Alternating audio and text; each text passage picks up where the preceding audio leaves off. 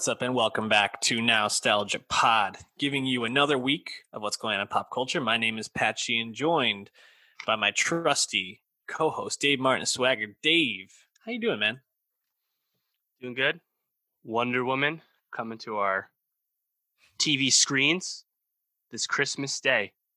HBO Max. Pat, how do you feel about another blockbuster being cut off at the theatrical level? I feel sad, man.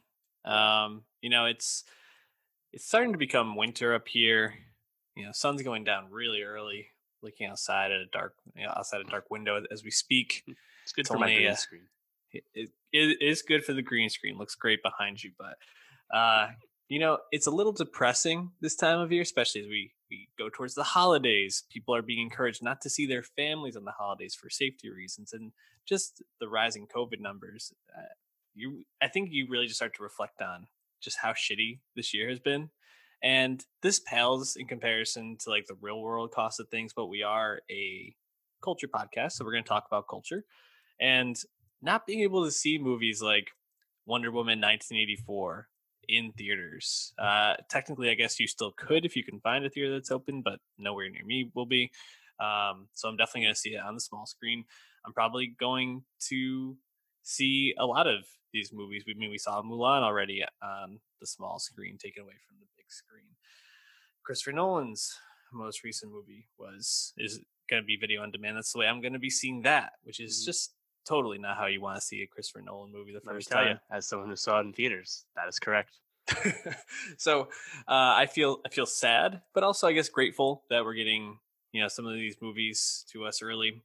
I don't know, a real mix of emotion. How are you feeling about it, though? Yeah, I mean, now at this point, I just think about the long-term health of the theatrical business, of course, which we've talked about before, and also when studios will be comfortable putting stuff back in theaters again, once theaters are comfortable being open again. It's two sides of the coin. But Wonder Woman at least makes a little bit of sense because it's being used to push HBO Max, which has obviously been a kind of a funny, confounding launch to most people due to the delineation between old school HBO premium cable and now a pay traditional streaming service version. It's all the same. It all costs the same, but a lot of people still don't have HBO Max. They might just have normal HBO through their cable. So it's like making people understand what HBO Max is because they're going to want to see Wonder Woman 1984 probably makes sense. And you'd hope is worth the large box office losses that this will cause. Yeah, that's a good point. Something I hadn't thought about too much, but it's the sort of thing where at the same at one point seeing it early is definitely, it makes sense for HBO Max. But on the other hand, it's like, man, I feel like HBO has so much that other places don't have, like the quality of there. I mean, I am fortunate enough to have an HBO Max subscription, and I was just flipping through all the classic movies they have, all the Cartoon Network stuff, all the Adult Swim stuff. That having that like right at your fingertips, I feel like they already have a lot. But yeah, certainly, I guess bringing these new big name things definitely ups that profile. But I agree, like the long term health of movie theaters is starting to become more and more worrisome. I just the other day got an email from the AMC Stubbs A list that said, you can push back your decision in another couple of months because they just ain't going to be opening near me anytime soon. So it doesn't make sense anyway. So. Right. So if anyone had to make that decision, of course they're not going to re-up. It's very, very concerning. I don't know. This is a kind of a bummer way to start off the podcast. I feel like maybe we should move on to something else. Any last thoughts on this? Well, at least we get to see it. It's not delayed endlessly. It's not pushed back a full year to say next this coming June. It's supposed to come out June 2020. So at least there's that, something to talk about and see. Give me more Chris Pine and less Chris Pratt. But give me more Mando, because we're talking Baby Yoda and The Mandalorian this past week. And actually, not that much of Baby Yoda or The Mandalorian in this past week's episode, where they team back up with our good friend LeVar back in, what's the name of the planet again? Navarro. Navarro, that's right. Which I should remember because of Dave Navarro, classic guitarist for a lot of bands back in the 80s and 90s. But really, I think this episode seemed to be setting up for things outside of The Mandalorian. Would you agree? Yeah, that's sure. You're getting the last 2 weeks we've got a lot of plot movement as opposed to the more episodic vibe we've had with a lot of The Mandalorian to that point. Yeah, and I think especially in this one where you have a lot of, well, first of all, directed by Carl Weathers this episode, which is great. And I'm sorry, I said LeVar Burton when I meant Carl Weathers. That was a mistake on my part. But I think really, I mean, a couple of really cool moments in the last couple of episodes, but this seemed to be setting up a very interesting idea of what if this was a I don't know, Gina Carano type show or something like that. Mm-hmm. What if this was a Carl Weathers spin-off type show, or what if it was just following them around that world in general? And I think it seems pretty much like they're like, hey, get ready for this because this is coming. Yeah, sure. I mean, I think the bet right now is that it'll be around the assumed Rosario Dawson Ahsoka Tano character, perhaps with Dave Filoni's involvement spinning off from The Mandalorian. But has been talk of a Cara Dune, Gina Carano spinoff as well. Gina Carano's been a bit controversial online as of late. Who knows if that would actually factor into any decision making? But yeah, I mean, this past week you kind of got like continuation of that season 1 thread. Like you could tell that scientist guy had like Camino insignias, right? What they want with Baby Yoda. Now you know they were literally like testing stuff with his blood. You saw his blood. Experiment stuff in those like tanks, pseudo like Snoke in Palpatine's lair in Rise of Skywalker, right? Did we get some Purge troopers hanging out with Moff Gideon at the end of the episode? Getting a lot, and of course, all the Bo-Katan, Katie Sackhoff stuff a week beforehand. So Mandalorian's kicking off in the high gear, and we know that Tamura Morrison's Boba Fett's lingering, and Ahsoka, who's already been name dropped on the show, so it's just a matter of time. Could you foresee the Mandalorian ever moving away from this Mandalorian and potentially not involving Pedro Pascal, especially because we mentioned how there's been some potential discord there between him and him on set, I guess I'll say. No, because I actually think we're setting up for Pedro Pascal to feel more part of the show, because now we understand that his sect of Mandalorians were more extreme and radical, and the whole not taking your helmet off thing is not actually the way. It's not normal, which is what fans of the cartoons were thinking this whole time. So we assume that would mean that eventually we get to see Pedro Pascal's face and he can act more, besides just physically and giving voice work.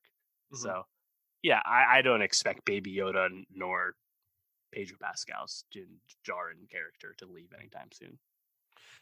When they meet up with Ahsoka, so you're not expecting Baby Yoda to be left with Ahsoka then? Yeah, well, Baby Yoda will be around. Yeah, maybe Baby Yoda switches shows, but I'm not sure. Baby Yoda ain't going nowhere. No way. Sure. Dave, I want to jump real quick though to one more thing before we get into the actual docket we have for today, which is a Netflix movie that came out a couple weeks ago called The Holiday, starring your girl Emma Roberts. Big fan of Emma Roberts. Yeah, she's good. Scream Queens, underrated Ryan Murphy production. You love Scream Queens.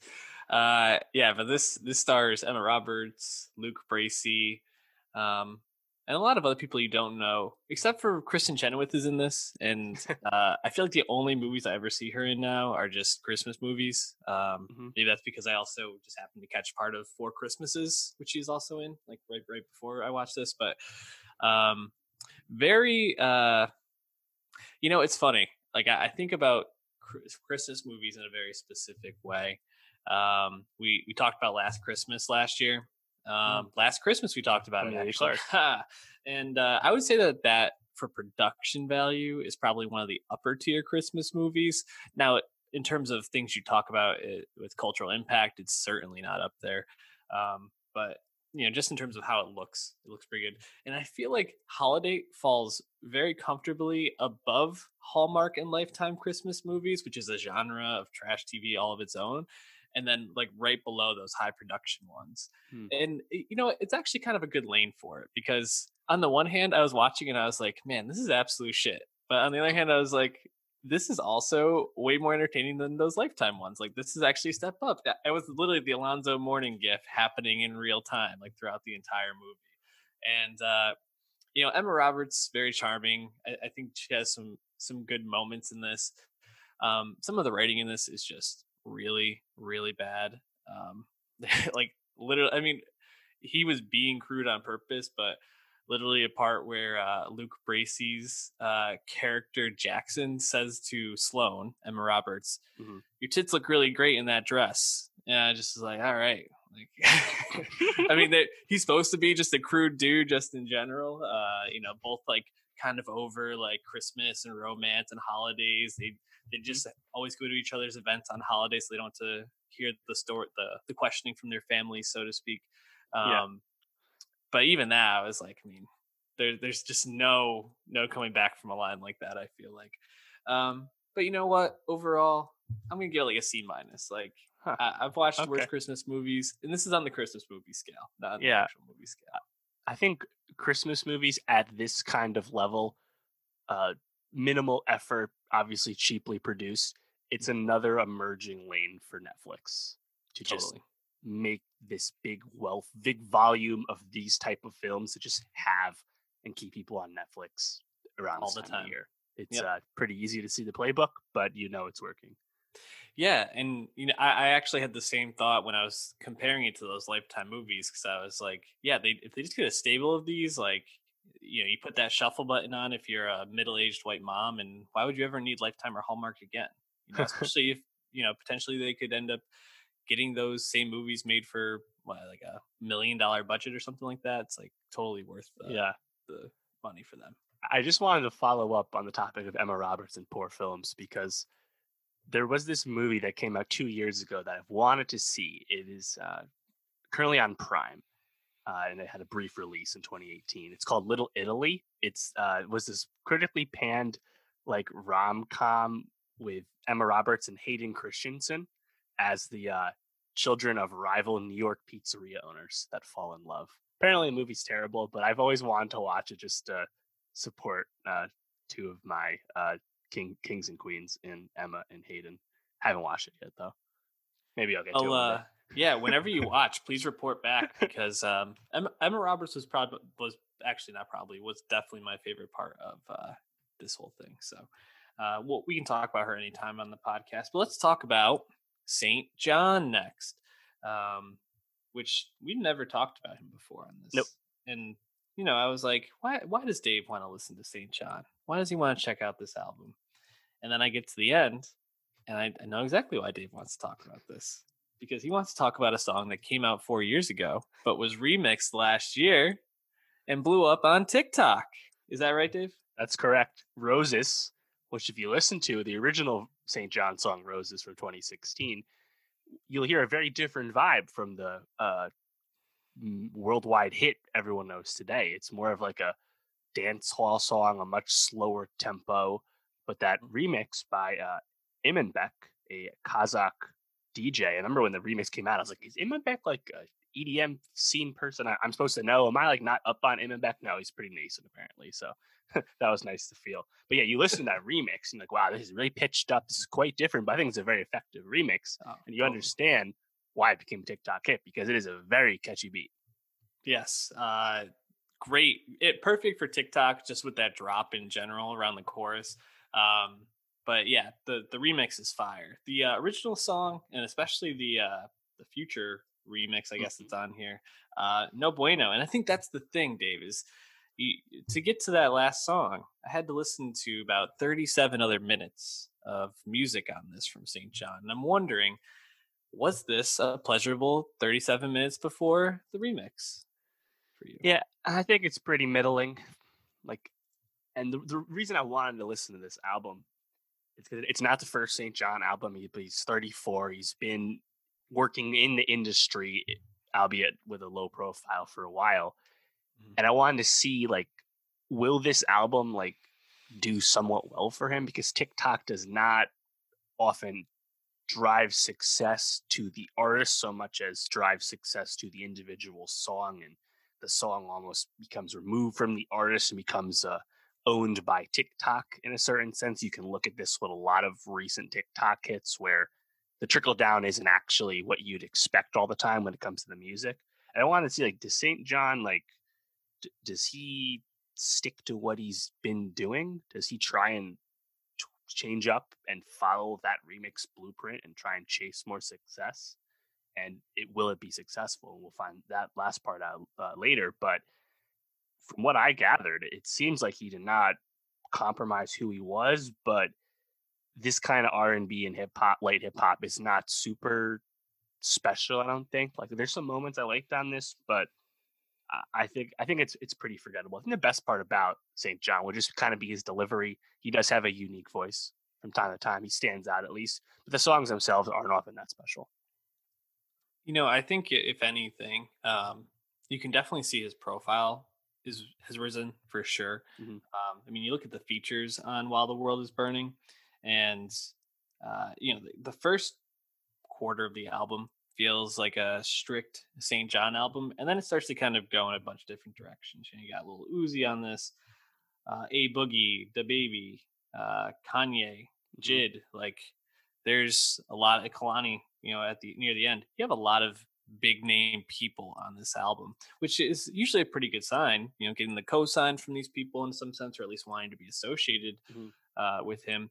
I think they come on to varying degrees, and like you said, not all of it's very memorable. But I actually feel like the moments I remember most are the features. Like, Hmm. I really think Jid kills it. Jaddy is. I really liked his verse, and I think just like as a distinctive, like, it caught my ear while I was listening to this. Um, I thought the song with Lil Uzi, "High School Reunion Prom," was That was pretty good. effective, and it sounds really like whimsical and Hmm. cool. I don't know. I thought that one was great, and I even liked Kalani. Black Six Lack. I'm not always a big fan of, but I thought Kalani sounded pretty nice. And she always kind of brings it. So a Yeah, couple of good moments, but nothing that I think was super overwhelming. yeah.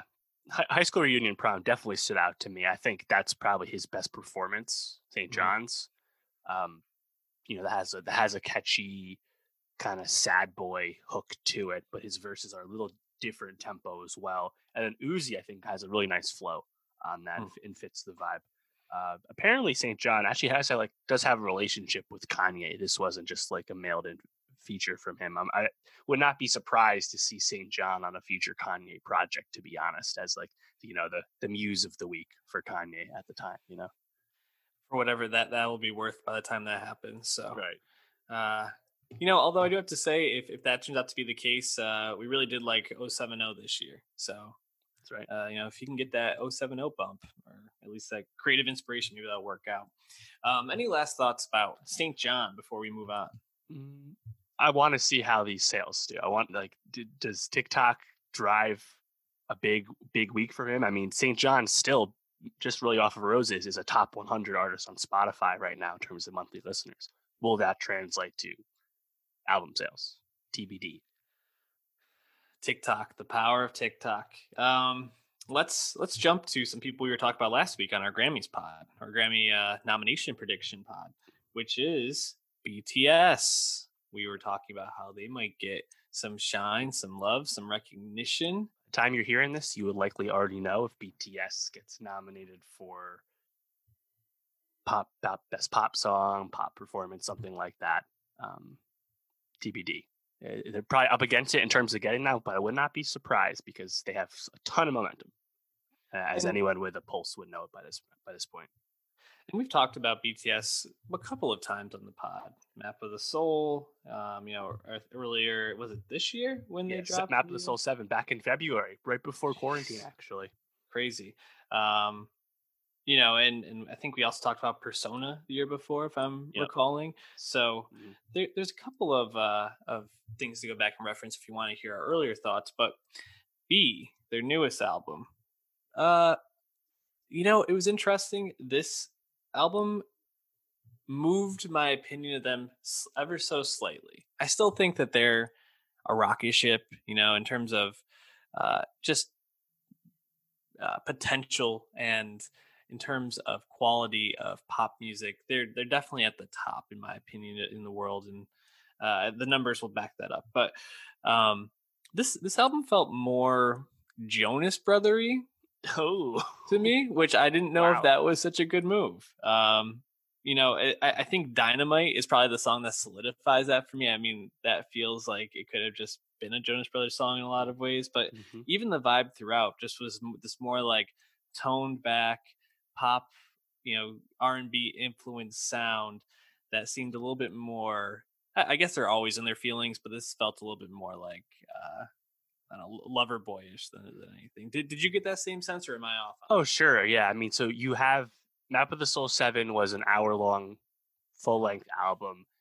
On that, you have still a wide range of music as their sound is wont to do, but you notably had the biggest song to date for them at the time, On, which is a very anthemic K-pop song, kind of that? traditional but still really great. And that's just probably my favorite BTS song still.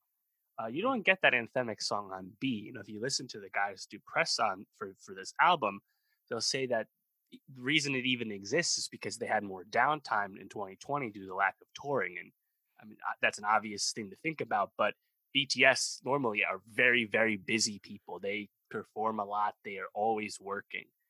And you look at the credits on this, the guys co wrote almost all the songs, their production credits. They're more hands on than the typical K pop star unit. Big Hit, their management did a lot of the early decision making. In most K-pop groups, the work is done in house and not actually by the performers. So it seems like this is something BTS just kind of wanted to make and is reflexive of how they've been feeling. And I think that sad boy, but still optimistic sound does make sense for something coming out at the end of 2020, given the Oh, year for they've sure. had as well. And then at the end, of course, you have something that's kind of pure fun, pure pop, uh, and also a clear play at American audiences in Mhm. Dynamite, notably their first song, All in English, which also, of course, debuted at number 1. It was a huge success for them. It changed how BTS performs in America as a result. Mhm. So what I wanted to see going in was, were they going to make an album that was all Dynamite, very westernized? They didn't do that. I think you Yeah. get a lot of the stuff that they still like to do, where the sad boy stuff, right? Like, I think a lot of the songs on B are close to like Louder Than Bombs. On Map of the Soul 7, more Mhm. um, understated. But I still find a lot of moments to like. Fly to My Room and Telepathy, I think, stood out to be the most among the new tracks. What about you? Ye Yeah, I think I really liked the first one, Life Goes On, is probably my second favorite song to Dynamite. You mentioned Telepathy too. I don't think any of the tracks are necessarily bad. That's the thing, is that this is still like really solid pop music, and the grooves and melodies on this are really Hmm. wonderful as well. I think I just, I'm thinking about how Map of the Soul 7 started, right? And like intro persona is this like Yeah. huge rock guitar, like blaring song. It kind of like sets the tone for this expansive, album. And then this just feels so toned down. And I Yeah. think it just feels a little bit more like they were going for a more specific type view than maybe something earth shattering. But Right. Definitely. you can't knock them, because like you said, this is something that is more of a product of the time they're living in, more so than anything that was probably they've been planning for a long time. Yeah, yeah, absolutely. And I think Flat in My Room for me had a lot of those BTS trademarks to me. I think that chorus has a really nice rhythm to it. You have Jimin and Taeyoung like harmonizing really nice on that. And then later you get a really good rap verse from Suga as well, like the union of vocal pop and hip hop that we associate with K-pop, kind of textbook stuff right there on Flat in My Room. And then Telepathy, that production stood out to me. That's disco pop. You know, disco pop obviously very in vogue these days with Dua Lipa and friends. And that's what I thought of when I heard that one. I like that a lot. RM, I think I had a notable rap verse on that. But yeah, I agree. I think Map of the Soul 7's more of the sound I usually like from them because that's just kind of the K-pop I like more. But Mhm. I mean, the fact that we even got a second album from them this year is kind of a win to me. Like, Totally. so I'll take it. And like, I mean, when Dynamite came out later in the summer, way after Map of the Soul 7, I was like, wait a minute, like BTS is gearing back up again. This is kind of crazy. Like, they just don't stop. They're a And machine, man, for sure. yeah. Well, and since we last talked about them, there was a really notable development, which was that Big Hit Entertainment uh, had an IPO, like the most anticipated public offering in South Korea in several years. And the management company that runs BTS and makes, I think, like 80% of their money from BTS, it's really just BTS, the company, was valued at $4 billion. And all the BTS guys got a lot of stock and became multimillionaires off that. And they're already very wealthy, but like uh, it was an interesting, I think, like business music industry development because the BTS army, the loyal stands of BTS that are Legion, because they are so loyal, they've almost been weaponized, and I think all the army would say knowingly and happily to like make the company and the band even more money, you know, because they're so invested in the success of this group that they're looking to buy shares in the band and driving the price up as a result. It's kind of interesting because it's uncommon. It's a new thing. BTS, the company. How do you think Nostalgia, the company, would do on the Nasdaq? I don't know if we're ready to be listed yet. You know, We're subscribe at youtube.com/nostalgia pod though if you'd like to make that happen.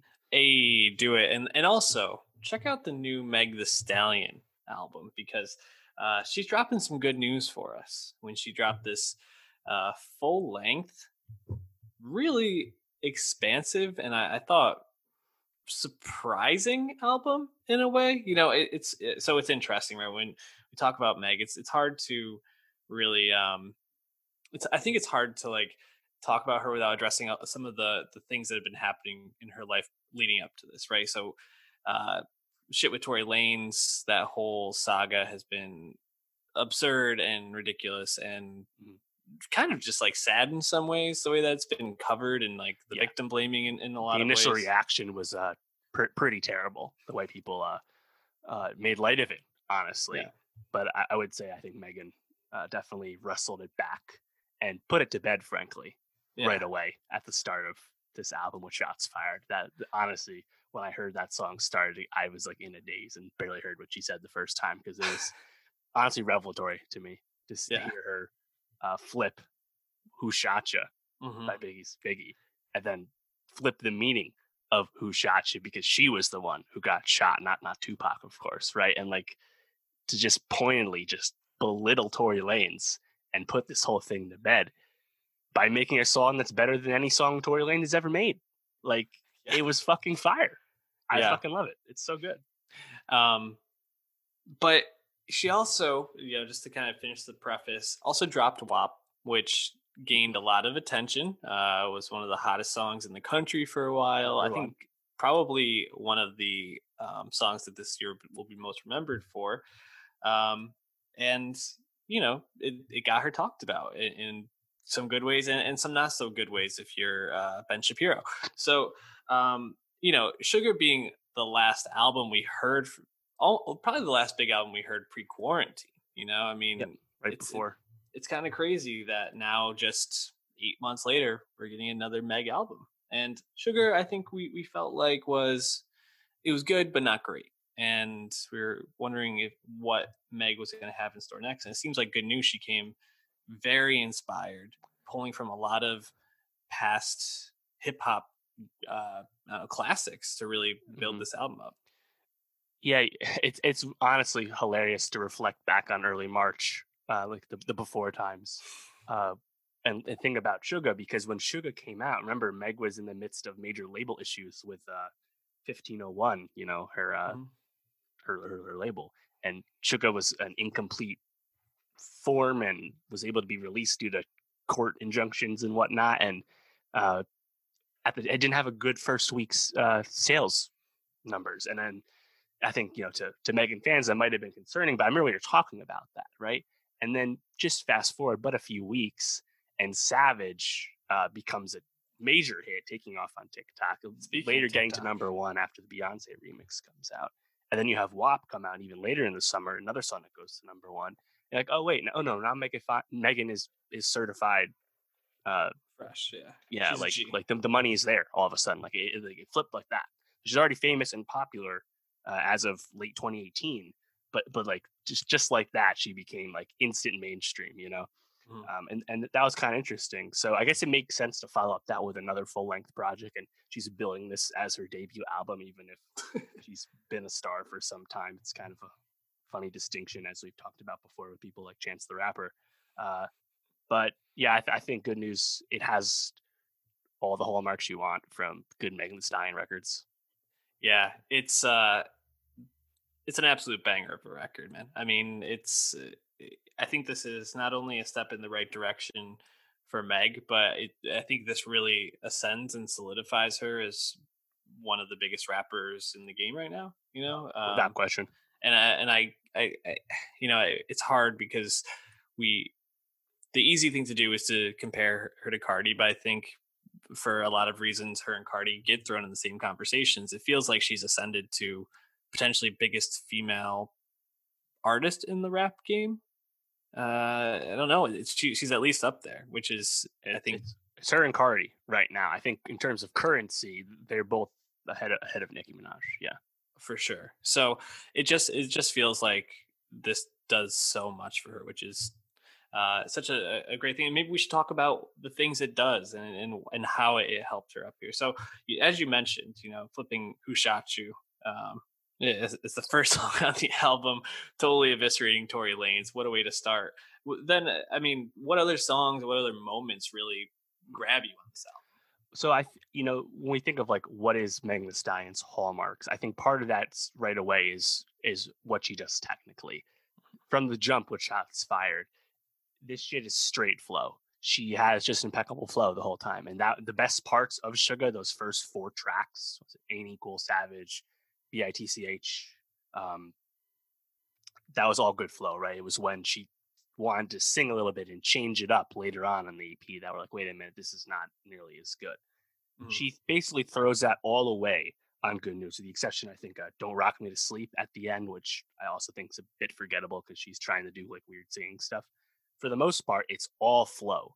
Yeah. And she's just so good at it that like it always sounds good. And then you combine that with, I think, some great wordplay throughout the track list. Mm-hmm. Like on what's new, Beat That Pussy Red, Sue Woo. On Sugar Baby, Invest in This Pussy Boy, Support Black Business. On Shots Fired, I told him you're not poppin', you're just on the remix. That's a reference to Tory Lanez being on the Jack Harlow What's Poppin'. And my favorite one on I forgot what song this was on. Pussy Like a Wild Fox, Looking for a Sasuke. That's a Naruto reference. Like the wordplay is awesome the whole time. Yeah, and like you mentioned, flow. I mean, not only the way that she like mimics flows throughout this, but she just sounds so effortless and like just totally in command the whole record, which is really impressive. She never gets beaten by any of her guests. The guests all for the most part fit in with her, but it's always a Meg song. Yeah, and you think about probably one of my favorite moments near the end, which is Girls in the Hood, taking Boys in the Hood from NWA and just totally taking Eazy-E's flow on that so seamlessly, and it just sounds so fucking good. It's insane. Right, and the thing about Girls in the Hood, which had come out a few months ago, Boys in the Hood, a classic rap song, but notably quite misogynistic, like a lot of NWA stuff. Girls in the Hood's flipping that once again because it's Meg being in control as a confident woman, once again, like Shots Fired, flipping it around. And I think that's kind of been, the overwhelming, takeaway with her lyrics ever since probably last year with the Fever mixtape, is that Megan yes, she's raunchy about sex. She likes rapping about sex. That's clear. Many a banger already out of that. But it's not just because she wants to be vulgar. It's because she is confident, and it's like about her independence, right? And like honestly, it's a really, I think it's a really revelatory like feminist point of view, right? And that's what makes WAP so great. It is the confidence, is the carefree nature that is all of that, right? And like even like City Girls, they kind of do the same stuff from time to Mhm. time as well. So Megan at this point, when putting to bed the Tory Lane stuff and just dropping a banger album that does all the things you want Megan Stein to do at this point, I think it just really as you said before, solidifies her as just a force to be reckoned with. And I really do not expect it to change anytime soon because she's sticking to what she's good at, and what she's good at lasts because again, it's flow, it is wordplay. Yeah, I agree. I think her being unabashedly pro feminist, pro pretty much everything, like women's bodies, women's rights, those sorts of things, is a perfect way to kind of describe how she's taking control of her brand and what her music means. And it's really funny because as you were talking, I was like, well, Dave, some people might not really like that. And I was like, then I was just thinking about the people who don't. And it's like, Don't listen to it then. fuck those people, man. Like they're just such losers. Um, You made the comment about a Ben Shapiro. I was about to do a bit. I was about to like do an impersonation, but I held back. He went viral for deadpanning the WAP lyrics, obviously. But macaroni in a pot, boy. well, I was just thinking. You remember he had some comments about Harry Styles and what Harry Styles was wearing on a photo shoot recently, and I was just thinking, this is not sequitur, obviously, but Harry Styles in a dress still makes Ben Shapiro's wife wetter than what we know Ben's wife gets for him, as he told us during the WAP reading. Well, Dave. Actually, my wife's a doctor, and it's actually not good for a woman to get wet during sex. So I'm actually very concerned about these two women. You're gonna tell me that? All right, let's just say you're right, and getting wet is what you want. Like, right? Okay. Oh God, that guy sucks.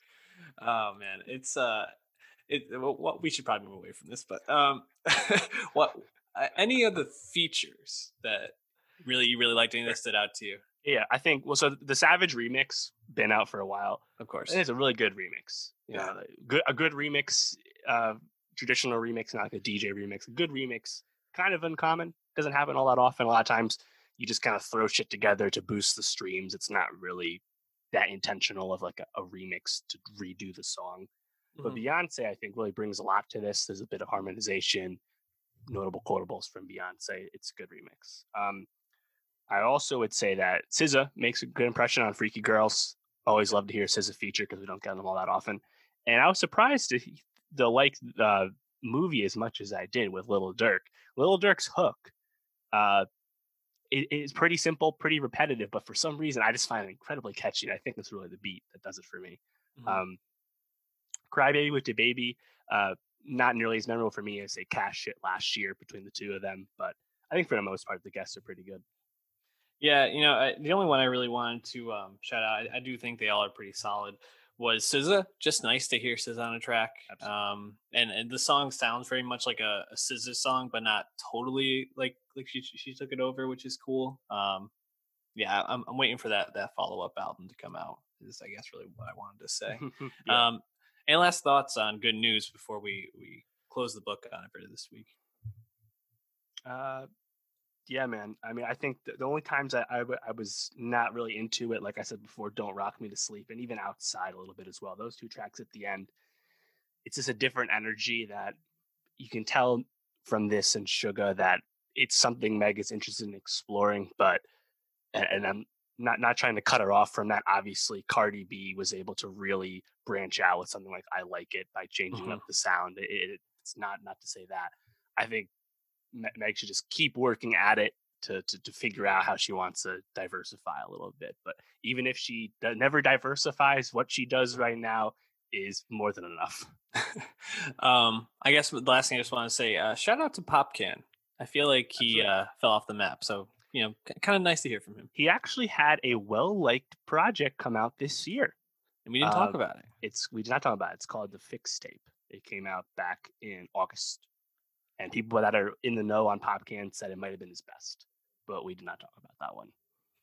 So he's Well, not off the map totally. Just you got to pay attention, Pat. he's off my radar, I guess I'll say. Why don't we move on to something that is very much on my radar, which is the new Steve McQueen anthology film series, which is, I guess, dropping on Amazon Prime, Yeah, called Small Axe. And VC in England. the first episode came out this past weekend on Amazon Prime, and I watched it, Dave.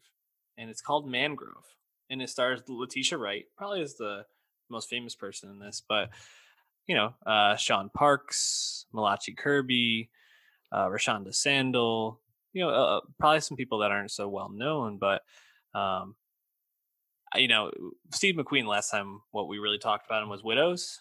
Yep, 2018. Great movie, underrated movie, Underrated, underseen, underappreciated.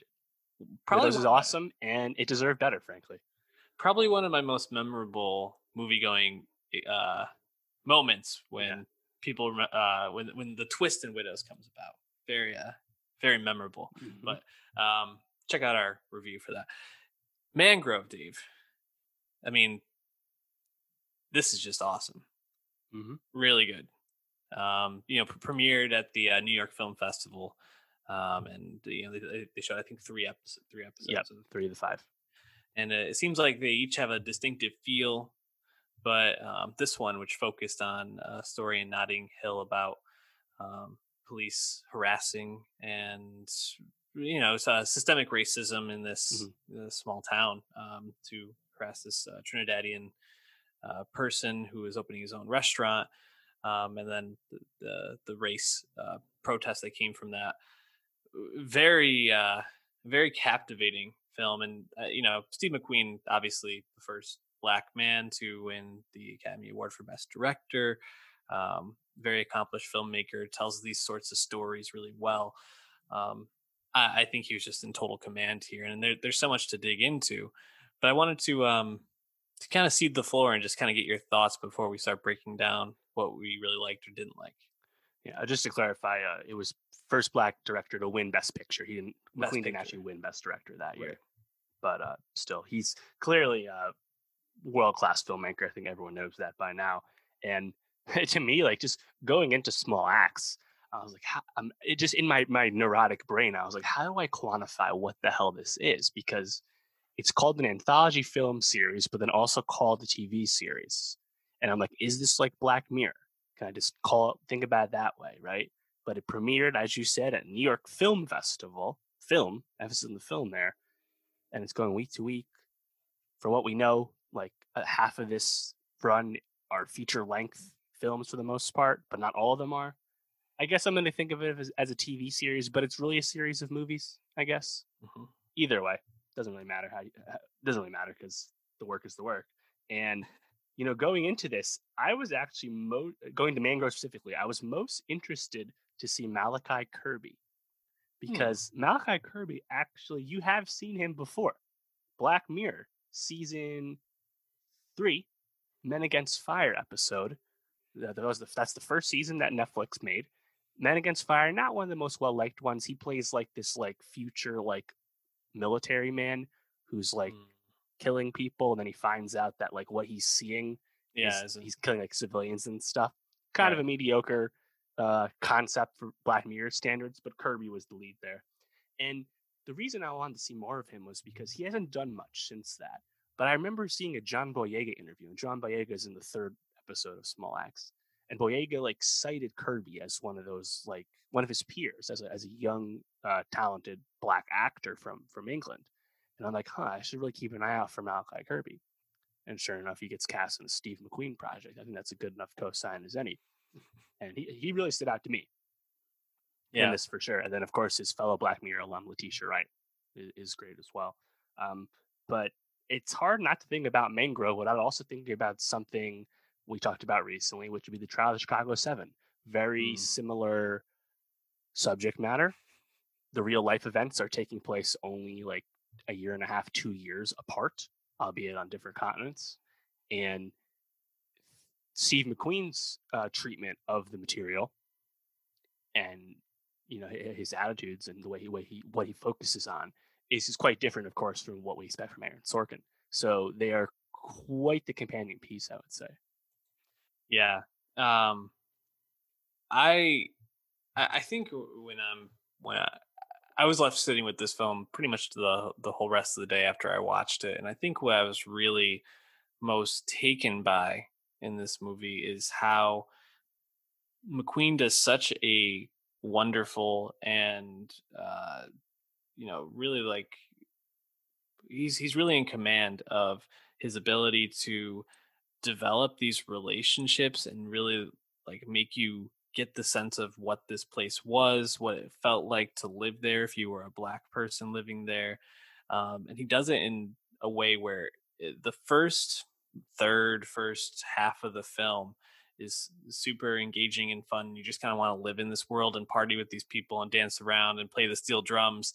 And then it so quickly becomes a totally brilliant uh, courtroom drama, which is just super enthralling. And it's just like two very distinct movies that seamlessly transition together and build out to be, I think, larger than the sum of their parts in a lot of ways. You know, Mhm. the messages and all the different topics of racism and you know, it was just really, really well done. And you're totally right.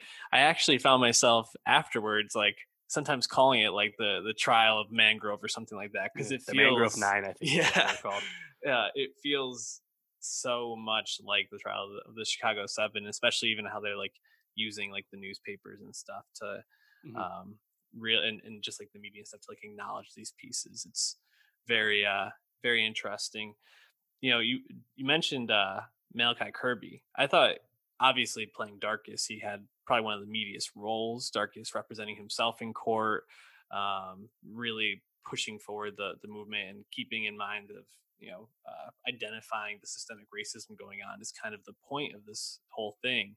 At least for him, uh, I really like Letitia Wright as well, but the actor that played the restaurant keeper, Yeah. What's his Sean name? Parks, Yeah. I thought he was brilliant as Yep. well. Definitely. I thought he had one of the most interesting roles as he kind of like teetered on this like reluctant leader, kind of just wanting to be a restaurant owner type person, wanting to create this Right. community, but also being a protector. I felt like he had a very fine line to walk, and I thought he did it brilliantly. How did you feel about his performance? Yeah. No, I think he's really good, right? Because he demonstrates like that pain and that rage from Hmm. a different perspective, right? Letitia Yeah. Wright's character is a Black Panther. She Hmm. is a young, educated, politically minded person. It's a different perspective, right? And you see how this guy running a restaurant, he's going to have a different perspective on this. And apparently, they don't actually like spend too much time talking about. I think it was the Rio, like a previous establishment that had other run-ins with the police, right? But like you can tell, he he's just kind of losing his grip, right, as the Hmm. police continue to harass them. And I think, and credit to McQueen because the way he builds everything up in Mangrove, which again, it's a 2 hour movie, right? The Hmm. way he builds everything up is there's just a sense of dread and devastation in the beginning. And I think when you get that like probably this, I think it's the second police raid, the long one where it ends with like a kitchen bowl spinning on the ground for an extended period of time, and you just like like honestly it kind of like made me tear up a little bit because I thought like it's just it really effectively, I think, communicates just the systemic issues at the heart of this real life story, right? Yeah. And then we transition to, I think, something that's a little more conventional, which is that courtroom stuff. Not a whole lot different than what we got from Sorkin. I think the speeches, you still kind of get some speechifying, right? Hmm. And you have a notable judge once again. Um, Hmm. but I think McQueen, he has a certain tact as a filmmaker, and he never lets it get hokey or preachy, right? Yeah. And I think at the end, right when they get the not guilty verdict, and the camera the whole time it's focusing on The the black faces of juror. defendants, right? We're not getting Joseph Gordon-Levitt being portrayed as the kind of good bad guy, right? It's Hmm. like there's just a different frame of reference, I think, going in, and like I said, definitely a good companion piece. I think Mangrove, uh, it's just operating at a higher level than Chicago 7, but they're also trying to do different things. Chicago 7's more idealistic, Hmm. has Sorkin's politics a little more open, but Mangrove, I think if I think it's very instructive, and you know, as an ignorant American, piece of history that I was not aware of at all. So definitely happy it exists. Yeah, I think one of the things McQueen does, and when you think about his filmography and the types of stories he tells, is he really considers the perspective of the person and how their history affects that.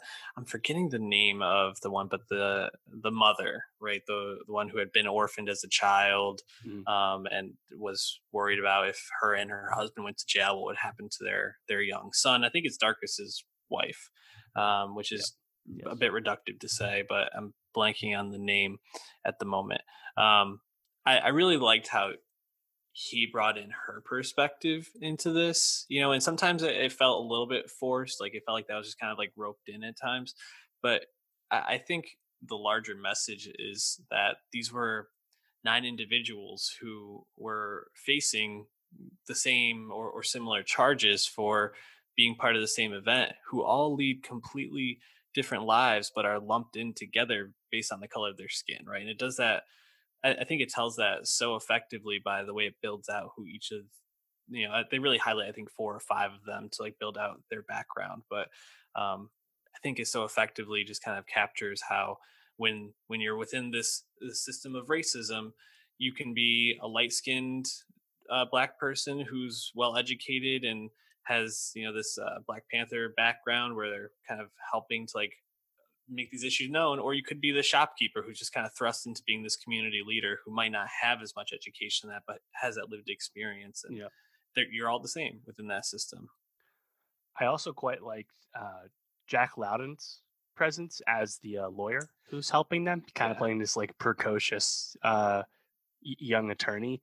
And it's notable. I think he's it's a small role, but he always seems to jump in at the right time, and like the smirk he gives at times when he's trying to needle the judge seems to be effective. But at the end of the day, they don't let him be like the savior of the 9. It's the grandstanding you get from Letitia Wright and Malachi Kirby's characters at the end of the day is what uh, Mhm. probably secures their not guilty verdict, right? The fact that they represented themselves and were able to use their intelligence to point out the you know the errors in the case, pretty obviously, right? Mhm. But I liked Loudon. He's had he has had small roles from time to time. He's in Capone, for example, Yep. this year, but I thought he was pretty good. That when they first open the trial and he's like trying to say that the jurors should be all black, and I forgot what it was. I think the judge says something like, well, let's not make this a race thing, and he like sits back down and he like acts like he's all pissed, but then he starts to smile. Like I thought that Yeah, was such a brilliant like piece of acting from him, because it obviously like kind of gets across the point of this is what they were trying to do, knowing it would fail, but just having it said made a difference. yeah. I don't know. There were a lot of really. It was a nicely done movie. A lot of special touches on it. Any last thoughts? We're gonna keep up with this, so Yeah, we'll be we're gonna talking about it. since they're all for the most part near feature length, if not feature length. We'll do this every week. Next week we have Lovers Rock, also screening near film festival, also critically acclaimed. Has already aired in the BBC. England's a week ahead of us with this.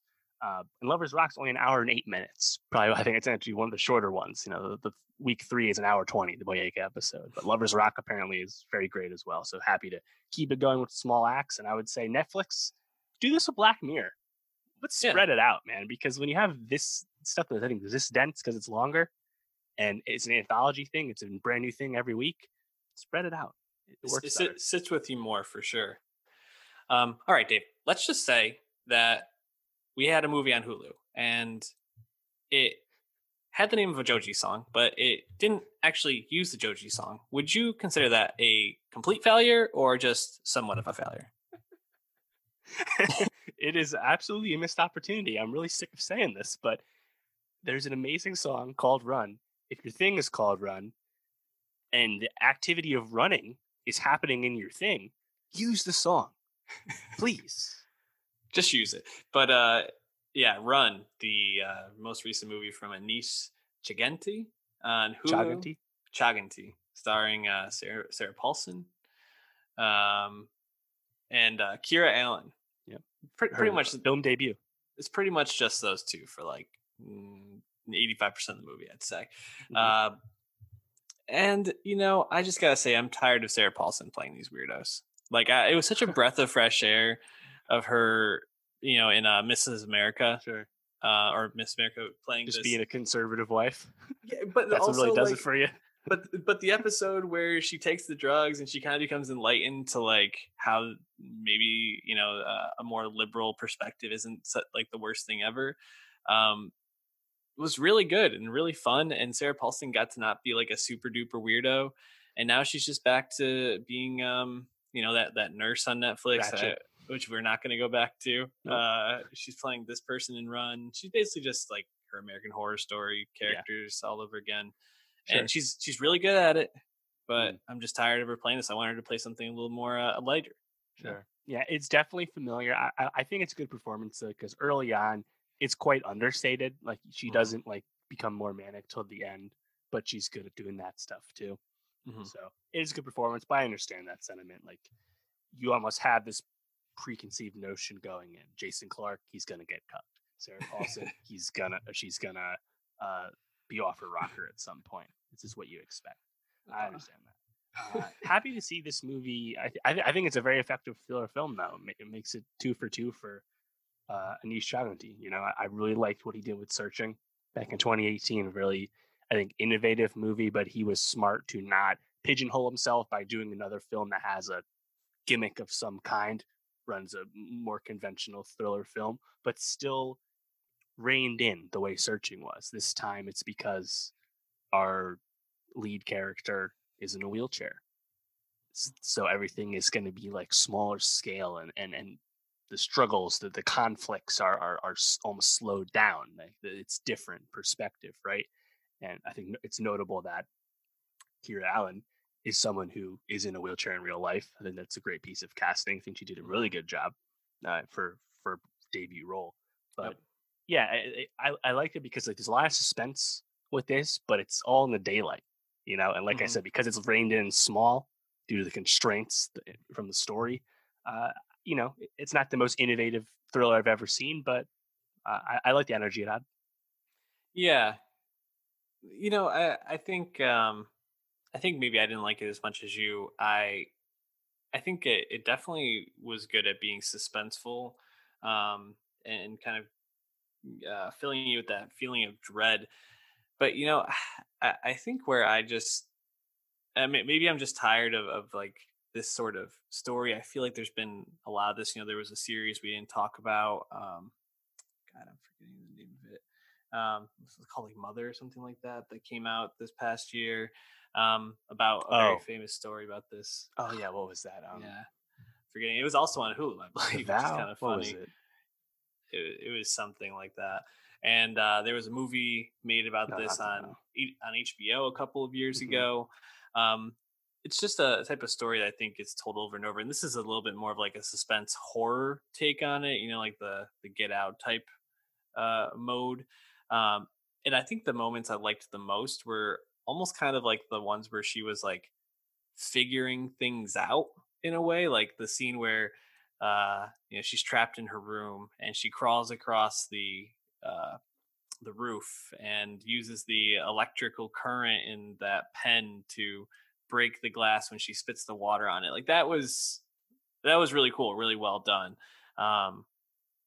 But there were just other parts where I was like, some of this doesn't add up, some of this doesn't make sense. Like in the hospital when the nurse is talking to her and they have like code blue and everybody has to respond. I was like, there's no way that nurse would just like leave. Like there's gotta be other nurses that could respond to this. Also, like no one sees this girl like looking terrified and is like, oh yeah, maybe we shouldn't stop them and see what's going on. Just that whole part and like the kind of like the last half didn't really drive with me too well. I definitely liked the beginning more than the end for sure. I think the build up to the suspense, like when she gets on the computer at night and then it ends and you just see Sarah Paulson sitting at the table like a jump scare. Really the only jump scare the movie has. I was like, oh, that was good. That was well done. That was a really great shot. and like you're not expecting the jump scare because that's not the way the movie is like telling its story. So and that's well done for sure. Yeah, you're thinking of it wasn't The Vow, it's The Act with The Joey Act. King and Patricia Arquette, which was based off a real life story about a mother like making her kid sick to take advantage of it and stuff. Yeah, and that was also the same story that was portrayed in the HBO movie, if I'm remembering correctly. So it's, you know, this sort of thing has been told, and I do like the take and the attempt. I just don't know if this is the type of movie I would normally want to watch. Definitely smaller scale though, which I liked. You know, just kind of being within the house and getting out like once or twice. Yeah. Also, like the time period was very confusing to me because this girl, I guess, because she had never been really socialized, just didn't realize that most people have like phones and, you know, can use the internet anytime they want. Just reading books all day, I guess. Yeah, so she didn't have any internet access, right? She didn't have a personal computer or a smartphone. And then they made it clear that like the surrounding area in the house had no service, so the mailman couldn't use his phone, right? But you're right. When she leaves the movie theater, she could have just tried to do some Googling, I guess, with someone else's phone. You're right, but I guess she didn't know to think of it. Yeah. I guess there's some logical gaps, but to me, it never felt too ham-fisted. Yeah, it's kind of it's a bit of a forgettable movie for me, but I think, like you said, like Searching, we really liked a lot, and Run, it's in the middle for me for this year. Probably like a 3 stars on Letterboxd or something like that, maybe 2.5. This is a notable film because Lionsgate sold it to Hulu. This would have had a theatrical release, but that was abandoned due to COVID, obviously.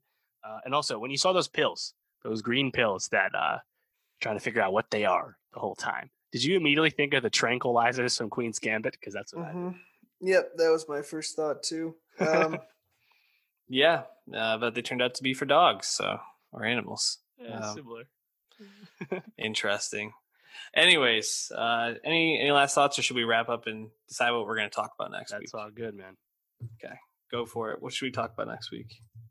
We got the end of The Undoing, the end of Fargo season 4, new Miley Cyrus album, as well as Lovers Rock and Small Axe episode 2, which we mentioned before, and then Hillbilly Elegy on Netflix, the Glenn Close, Amy Adams movie that's apparently a disaster and not the Oscar hopeful everyone thought it was a few months ago. So we gotta know what that's about. And also, speaking of like holiday movies and rom-coms, we have Happiest Season on Hulu with Kristen Stewart and I believe Mackenzie Davis as well. Yes, Mackenzie Davis and Daniel. A lot to talk about. Yeah, plenty of good stuff there for sure. Yeah, I had to catch up on TV this week. There it goes. We're basically done with new TV though for the year. There's nothing else on the docket till I think WandaVision in middle January. So hell yeah, time to catch up on stuff and think about lists already. Jesus Christ, list time. Yeah, it's December next week, and we'll be here. So give us that subscribe on YouTube.com/nostalgiapod, SoundCloud.com/nostalgiapod to listen to the podcast any way you want to, and go to Twitter @nostalgiapod there too, and Davis @Martin Swagger. Don't follow me. We'll catch you next week.